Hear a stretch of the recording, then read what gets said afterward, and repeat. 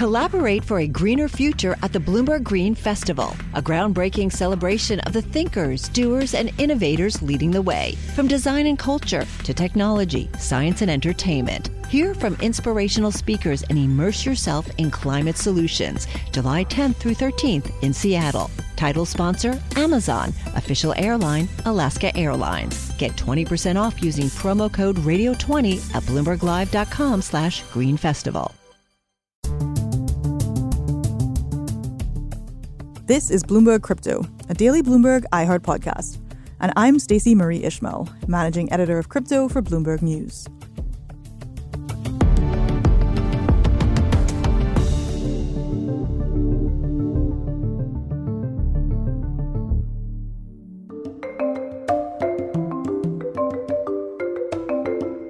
Let me cut to the chase. Matt Levine, my colleague on the Bloomberg opinion side of the house, is perhaps the greatest finance blogger ever to do it. And in what is both a flex and a service, he's just written tens of thousands of words on the subject of crypto for a special issue of Bloomberg Businessweek. Matt's gone deep into the blockchain to break down its origins, its possible futures, and the current state of a technology that's showing up everywhere, in industries ranging from finance to shipping to, of course, video games. And we're going to be bringing his exploration to you in audio form. Thanks to the talents of Bloomberg editor and professional voice actor Mark Ladoff, you'll get weekly chapters of the special crypto issue of Bloomberg Businessweek. Welcome to the second chapter of the special audio edition of the Bloomberg Businessweek crypto issue, written by Matt Levine and narrated by Mark Ladoff. Did you miss a chapter? You can find it right here in the Bloomberg Crypto podcast feed.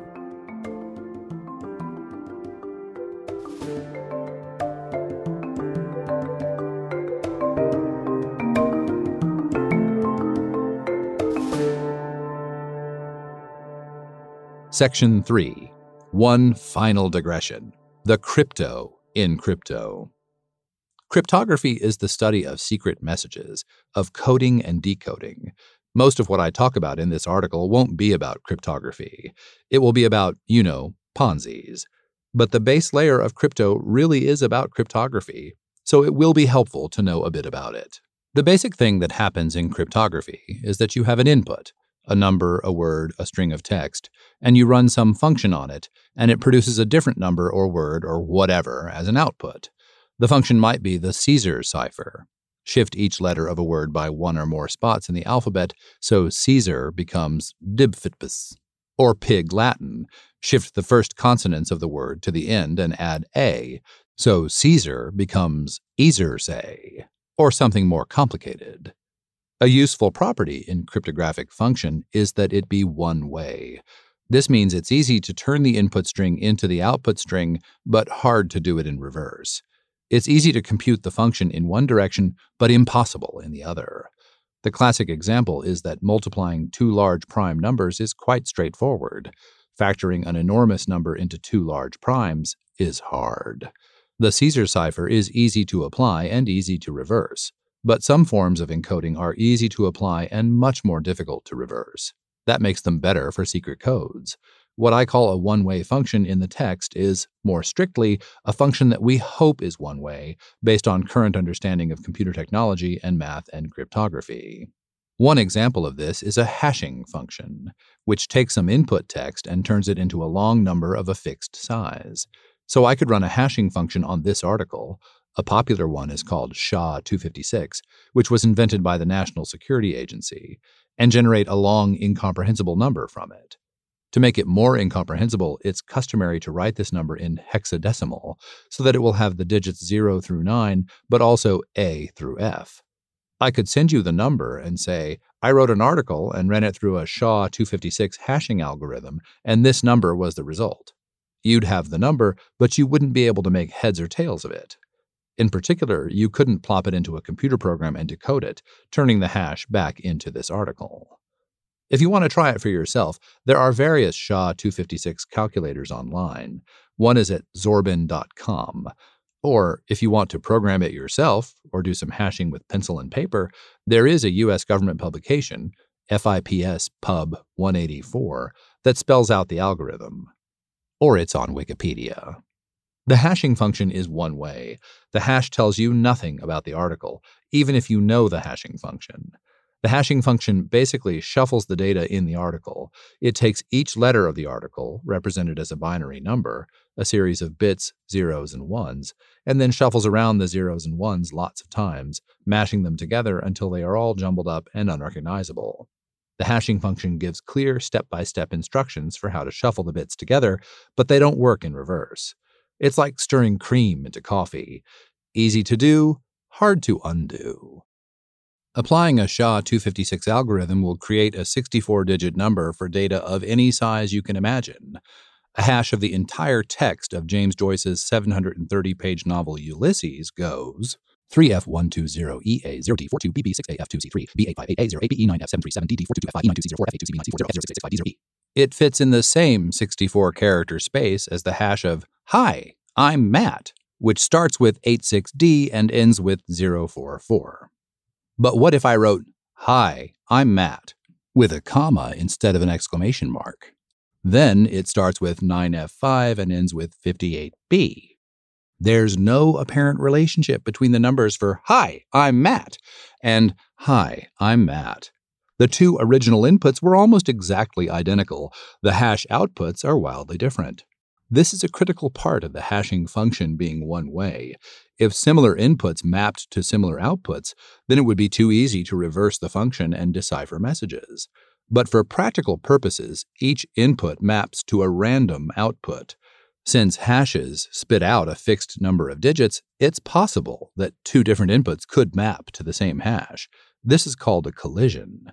But a 64-digit hexadecimal number allows for a lot of different hashes, 16 to the 64th, or about 10 to the 77th of them, or many billion times more than the number of atoms on Earth. What's the point of a secret code that can't be decoded? For one thing, it's a way to verify. If I sent you a hash of this article, it wouldn't give you the information you need to recreate the article. But if I then sent you the article, you could plop that into a computer program, the SHA-256 algorithm, and generate a hash.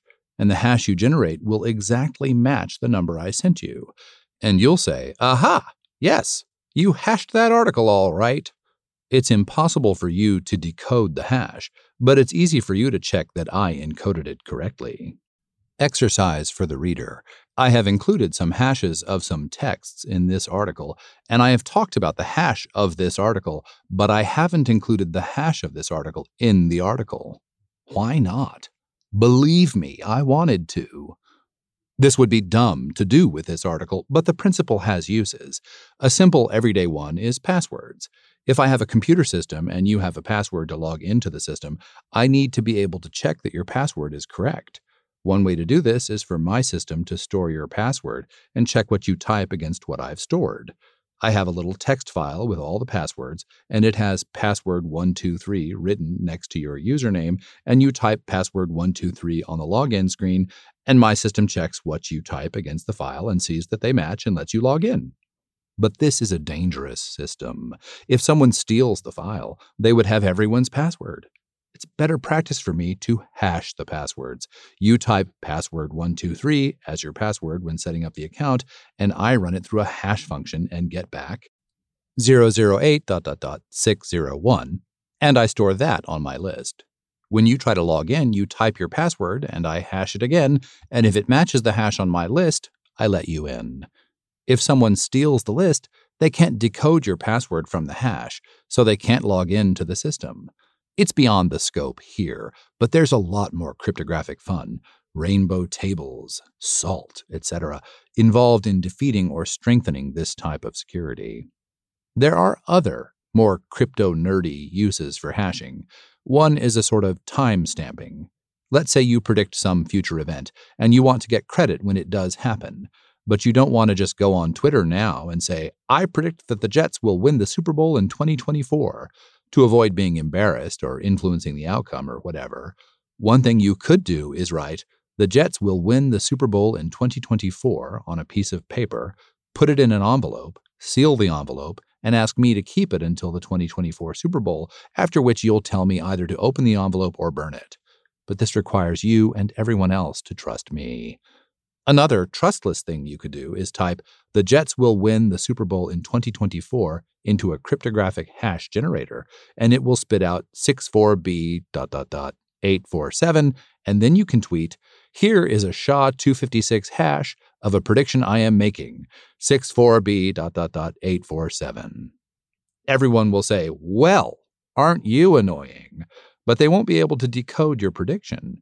And then in a while, when the Jets win the Super Bowl, you can say, "See, I called it." You retweet the hashed tweet and the plain text of your prediction. If anyone is so inclined, they can go to a hash calculator and check that the hash really matches your prediction. Then all the glory will accrue to you. Aside from hashing, another important one-way function is public key encryption. I have two numbers, called a public key and a private key. These numbers are long and random-looking, but they're related to each other. Using a publicly available algorithm, one number can be used to lock a message, and the other can unlock it. The two-key system solves a classic problem with codes. If the key I use to encrypt a message is the same one you'll need to decode it, at some point I'll have to have sent you that key. Anyone who steals the key in transit can read our messages. With public key encryption, no one needs to share the secret key. The public key is public. I can send it to everyone, post it on my Twitter feed, whatever. The private key is private, and I don't give it to anyone. You want to send me a secret message. You write the message and run it through the encryption algorithm, which uses 1, the message, and 2, my public key, which you have, to generate an encrypted message that you send to me. Then I run the message through a decryption program that uses 1, the encrypted message, and 2, my private key, which only I have, to generate the original message, which I can read. You can encrypt the message using my public key, but nobody can decrypt it using the public key. Only I can decrypt it using my private key. The function is one way as far as you're concerned, but I can reverse it with my private key. A related idea is a digital signature. Again, I have a public key and a private key. My public key is posted in my Twitter bio. I want to send you a message, and I want you to know that I wrote it. I run the message through an encryption program that uses 1, the message, and 2, my private key. Then I send you 1, the original message, and 2, the encrypted message. You use a decryption program that uses 1, the encrypted message, and 2, my public key, to decrypt the message. The decrypted message matches the original message. This proves to you that I encrypted the message. So you know that I wrote it. I could have just sent you a Twitter DM instead, but this is more cryptographic. Imagine a simple banking system in which bank accounts are public. There's a public list of accounts, and each one has a public balance and a public key. I say to you, I control account number 001234567889, which has $250 in it, and I'm going to send you $50. I send you a digitally signed message saying, "Here's $50, and you decode that message using the public key for the account, and then you know that I do in fact control that account and everything checks out. That's the basic idea at the heart of Bitcoin, though there are also more complicated ideas. We'll be right back with more from Bloomberg Businessweek's special crypto issue, written by Matt Levine and narrated by Mark Ladorf.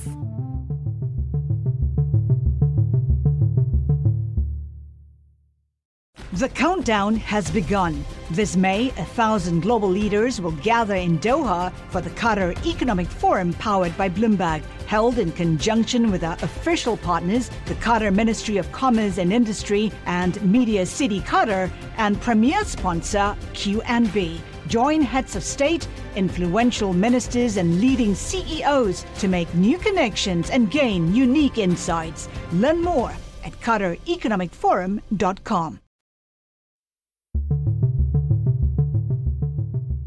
Section 4. Now, back to Bitcoin. How does it work? The simple form of Bitcoin goes like this. There's a big public list of addresses, each with a unique label that looks like random numbers and letters, and some balance of Bitcoin in it. An address might have the label 1A1ZP1E, P5QGEFI, 2DMPT, FTL5, SLMB, 70ID, FNA, and a balance of 68.6 Bitcoin. By the way, that address, 1A1.FNA, is famous in crypto lore. It's the address that received the first Bitcoin. Presumably, it belongs to Satoshi Nakamoto. The address acts as a public key. Actually, it's a hash of the public key. But it is in fact perfectly legitimate cryptographic terminology to refer to the pub key hash as a public key itself, wrote Vitalik Buterin, creator of Ethereum, another major blockchain, in his 2014 white paper explaining that project. Good enough for Vitalik? Good enough for me.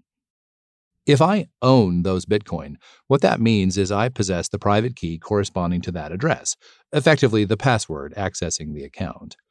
Because I have the private key, I can send you a Bitcoin by signing a message to you with my private key.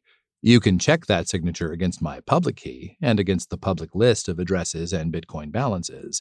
That information is enough for you to confirm that I control the Bitcoin that I'm sending you, but not enough for you to figure out my private key and steal the rest of my Bitcoin. That kind of means I can send you a Bitcoin without you trusting me, or me trusting you, or either of us trusting a bank to verify that I have the money. We define an electronic coin as a chain of digital signatures, Satoshi wrote. The combination of public address and private key is enough to define a coin. Cryptocurrency is called cryptocurrency because it's a currency derived from cryptography. You'll notice that all we've done here is exchange a message, and somehow called the result of that a currency. The traditional financial system isn't so different. Banks don't move around sacks of gold or even very many paper bills. They're keepers of databases. What happens, roughly, when I make a $100 payment to you is my bank sends a message to your bank telling it to update its ledger. Similarly, in Bitcoin, the messages change a public ledger of who holds what. But who maintains that?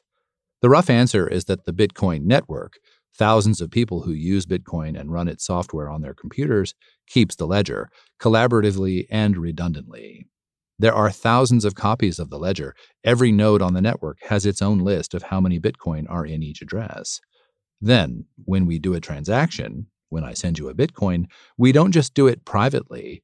We broadcast it to the entire network so everyone can update their lists. If I send you a Bitcoin from my address and my signature on the transaction is valid, everyone will update their ledgers to add 1 Bitcoin to your address and subtract 1 from mine. The ledger is not really just a list of addresses and their balances. It's actually a record of every single transaction. Actually, it's only that, not a list of addresses and their balances at all. I describe it that way in the text for convenience, and you can reconstruct the list of addresses and balances from the record of all transactions. And people do, but that's not technically what a Bitcoin's ledger is. The ledger is maintained by everyone on the network keeping track of every transaction for themselves. There's a section in the Bitcoin white paper titled Reclaiming Disk Space about how the network can, in effect, compress some of the data it keeps about old transactions using Merkle trees, all of which is beyond the scope of this piece. But people in crypto say Merkle trees a lot. So there you go. All of that's nice, but now, instead of trusting a bank to keep the ledger of your money, you're trusting thousands of anonymous strangers. What have we accomplished? Well, it's not quite as bad as that. Each transaction is provably correct. If I send a Bitcoin from my address to yours and sign it with my private key, the network will include the transaction. If I try to send a Bitcoin from someone else's address to yours and don't have the private key, everyone on the network can see that it's fake and won't include the transaction. Everyone runs open source software to update the ledger for transactions that are verifiable. Everyone keeps the ledger, but you can prove that every transaction in the ledger is valid, so you don't have to trust them too much. Incidentally, I am saying that everyone keeps the ledger, and that was probably roughly true in early Bitcoin's life, but no longer. There are thousands of people running full nodes, which download and maintain and verify the entire Bitcoin ledger themselves, using open source official Bitcoin software. But there are millions more not doing that, just having some Bitcoin and trusting that everybody else will maintain the system correctly. Their basis for this trust, though, is slightly different from the basis for your trust in your bank. They could, in principle, verify that everyone verifying the transactions is verifying them correctly. Philosophically, they're part of a trustless system, so they can feel a bit better about trusting it. Notice, too, that there's a financial incentive for everyone to be honest. If everyone is honest, then this is a working payment system that might be valuable. If lots of people are dishonest and put fake transactions in their ledgers, then no one will trust Bitcoin and it will be worthless. What's the point of stealing Bitcoin if the value of Bitcoin is zero? This is a standard approach in crypto. Crypto systems try to use economic incentives to make people act honestly, rather than trusting them to act honestly. That's most of the story, but it leaves some small problems. Where did all the Bitcoin come from? It's fine to say that everyone on the network keeps a ledger of every Bitcoin transaction that ever happened, and your Bitcoin can be traced back through a series of previous transactions. But traced back to what? How do you start the ledger? Another problem is that the order of transactions matters. If I have one Bitcoin in my account and I send it to you, and then I send it to someone else, who actually has the Bitcoin? This seems almost trivial, but it's tricky. Bitcoin is a decentralized network that works by broadcasting transactions to thousands of nodes, and there's no guarantee they'll all arrive in the same order everywhere. And if everyone doesn't agree on the order, bad things, double spending or people sending the same Bitcoin to two different places, can happen. Transactions must be publicly announced, wrote Satoshi, and we need a system for participants to agree on a single history of the order in which they were received. That system, I'm sorry to say, is the blockchain. Coming up next, you'll hear more from Matt Levine's special crypto issue of Bloomberg Businessweek, narrated by Mark Ladorf.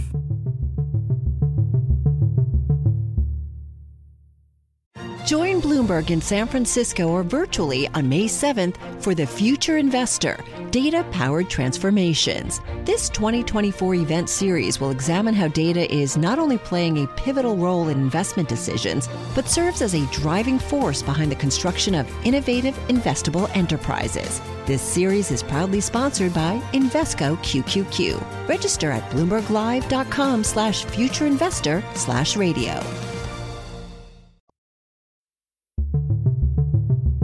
Section 5. Oh, the blockchain. Every Bitcoin transaction is broadcast to the network. Some computers on the network, they're called miners, compile the transactions as they arrive into a group called a block. At some point, a version of a block becomes, as it were, official. The list of transactions in that block, in the order in which they're listed, becomes canonical, part of the official Bitcoin record. We say that the block has been mined. Actually, a block becomes really canonical when it has 5 confirmations. When it has been mined, and then another block has been mined that refers back to it, and then another block has been mined referring to that block, etc., 5 times, so that the chain has continued 5 blocks after the block in question. In Bitcoin, a new block is mined roughly every 10 minutes. You can see a finished block online on any Block Explorer site. For example, block 755965, mined on September 27th, is basically a list of 2,466 transactions between different addresses. An address starting BC1QNS sent 0.0052 Bitcoin to an address starting 16QZC7. 39VGGL split 0.012 Bitcoin between 114 NRDK and 3701E3, and so on. The miners then start compiling a new block, which will also eventually be mined and become official. Here's where hashing becomes important. That new block will refer to the block before it by containing a hash of that block. This confirms that the block before it, 1, is correct and accepted by the network, and 2 came before it in time. Each block will refer to the previous block in a chain. Oh yes, a blockchain. The blockchain creates an official record of what transactions the network has agreed on and in what order. The hashes are timestamps. They create an agreed order of transactions. You could imagine a simple system for doing this. Every 10 minutes, a miner proposes a list of transactions, and all the computers on the Bitcoin network vote on it. If it gets a majority, it becomes official and is entered into the blockchain. Unfortunately, this is a bit too simple. There are no rules about who can join the Bitcoin network. Anyone who hooks up a computer and runs the open-source Bitcoin software can do it. You don't have to prove you're a good person or even a person. You can hook up 1,000 computers if you want. This creates a risk of what's sometimes called a Sybil attack, named not after the ancient Greek prophetesses, but rather after the 1973 book about a woman who claimed to have multiple personalities. The idea of a Sybil attack is that in a system where the ledger is collectively maintained by the group and anyone can join the group without permission, you can spin up a bunch of computer nodes so that you look like thousands of people. Then you verify bad transactions to yourself, and everyone is like, well, look at all of these people verifying the transactions. And they accept your transactions as the majority consensus, and either you manage to steal some money or you at least throw the whole system into chaos. The solution to this is to make it expensive to verify transactions. To mine a block, Bitcoin miners do an absurd and costly thing. Again, it involves hashing. Each miner takes a summary of the list of transactions in the block, along with a hash of the previous block. Then the miner sticks another arbitrary number, called a nonce, on the end of the list. The miner runs the whole thing, list plus nonce, through a SHA-256 hashing algorithm. This generates a 64-digit hexadecimal number. If that number is small enough, then the miner has mined the block. If not, the miner tries again with a different nonce. What small enough means is set by the Bitcoin software and can be adjusted to make it easier or harder to mine a block. The goal is an average of 1 block every 10 minutes. The more miners there are and the faster their computers are, the harder it gets. Right now, small enough means that the hash has to start with 19 zeros. A recent successful one looked like this: 19 zeros followed by 6C9 yada yada 8FF203. It's like a game of 20 questions where you're constantly guessing a number that will work. Except you get no clues, and it's many, many, many times more than 20 guesses. It is vanishingly unlikely that any particular input, any list of transactions plus a nonce, will hash to a number that starts with 19 zeros. The odds are roughly 75 sextillion to 1 against. So the miners run the hash algorithm over and over again, trillions of times, guessing a different nonce each time until they get a hash with the right number of zeros. Vitalik again. Because SHA-256 is designed to be a completely unpredictable pseudo-random function, the only way to create a valid block is simply trial and error, repeatedly incrementing the nonce and seeing if the new hash matches. The total hash rate of the Bitcoin network is something north of 200 million terahashes per second. That is, 200 quintillion hash calculations per second, which is 1, a lot, but 2, a lot fewer than 75 sextillion. It takes many seconds, 600 on average, at 200 quintillion hashes per second to guess the right nonce and mine a block. This is a race. Only one miner gets to mine a block, and that miner gets rewarded with Bitcoin. To mine a block is also to mine new coins, to pry them out of the system after much computational work, like finding a seam of gold after picking through rock. Hence the metaphor. When miners find the right number of zeros, they publish the block and its hash to the Bitcoin network. Everyone else reviews the block and decides if it's valid. Valid means all the transactions on the list are valid, the hash is correct, it has the right number of zeros, etc. If they do, then they start work on the next block. They take the hash of the previous block, plus the transactions that have come in since then, plus a new nonce, and try to find a new hash. Each block builds on the one before. Section 6. Mining. All of this is incredibly costly. Miners need special hardware to do all of these hashing calculations over and over again, and these days run huge farms of always-on computers. Mining Bitcoin uses as much electricity as various medium-sized countries.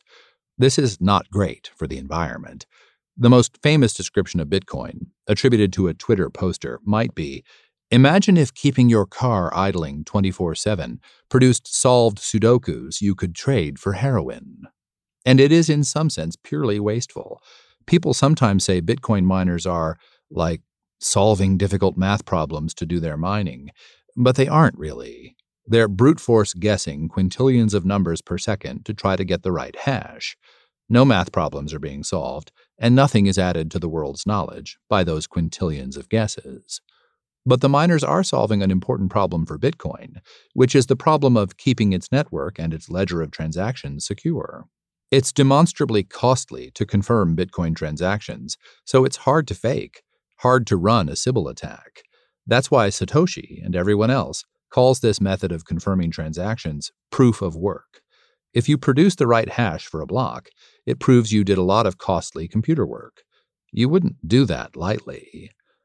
Proof of work mining is a mechanism for creating consensus among people with an economic stake in a system without knowing anything else about them.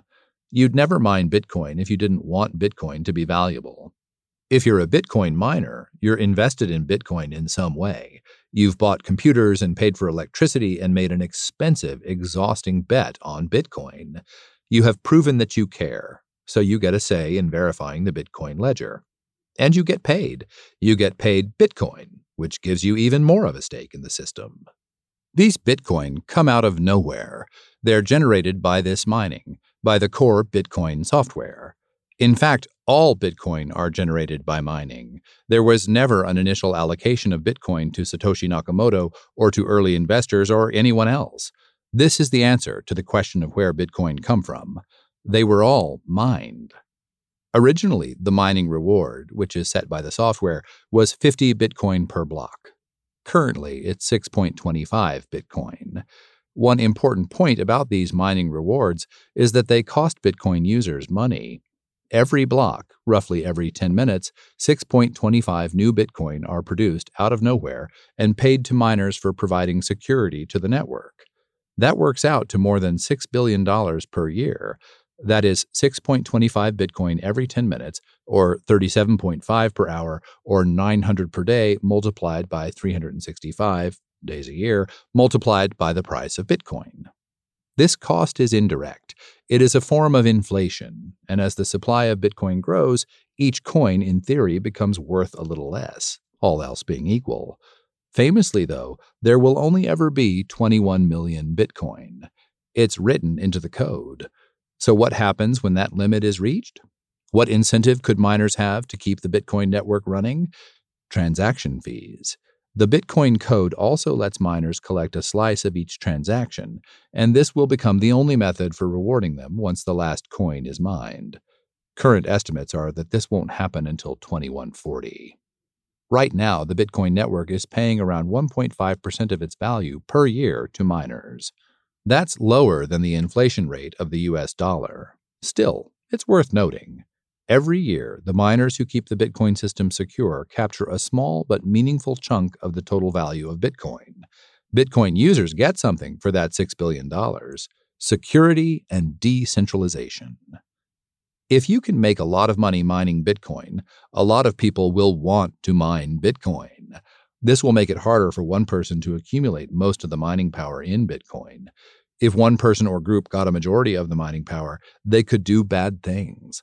They could mine a bad block, double spending coins, reversing recent transactions, etc. This is called a 51% attack. When there are billions of dollars up for grabs for miners, people will invest a lot of money in mining, and it will be expensive to compete with them. And if you invested billions of dollars to accumulate a majority of the mining power in Bitcoin, you would probably care a lot about maintaining the value of Bitcoin, and so you'd be unlikely to use your powers for evil. Thank you, Matt Levine, and thank you, Mark Ladorf. As a reminder, if you're looking for these episodes in the crypto feed, we'll be publishing them every Sunday through December 18th. If you'd like to read this issue in print form, you can head on over to bloomberg.com/thecryptostory. This is Bloomberg Crypto, a daily podcast from Bloomberg and iHeartRadio. For more shows from iHeartRadio, visit the iHeartRadio app, Apple Podcasts, or wherever you get your podcasts. Send us your comments, questions, or suggestions for the show to crypto@bloomberg.net, or find us on Twitter. We're @crypto. The supervising producer of Bloomberg Crypto is Vicky Vergolina. Our senior producer is Janet Babin. Our producers are Mohammed Farouk and Sharon Barrero. Our associate producers are Ty Butler and Moses Undum. Desta Wonderad is our engineer. Original music by Leo Sidran. I'm Stacey Marie Ishmael. We'll be back tomorrow.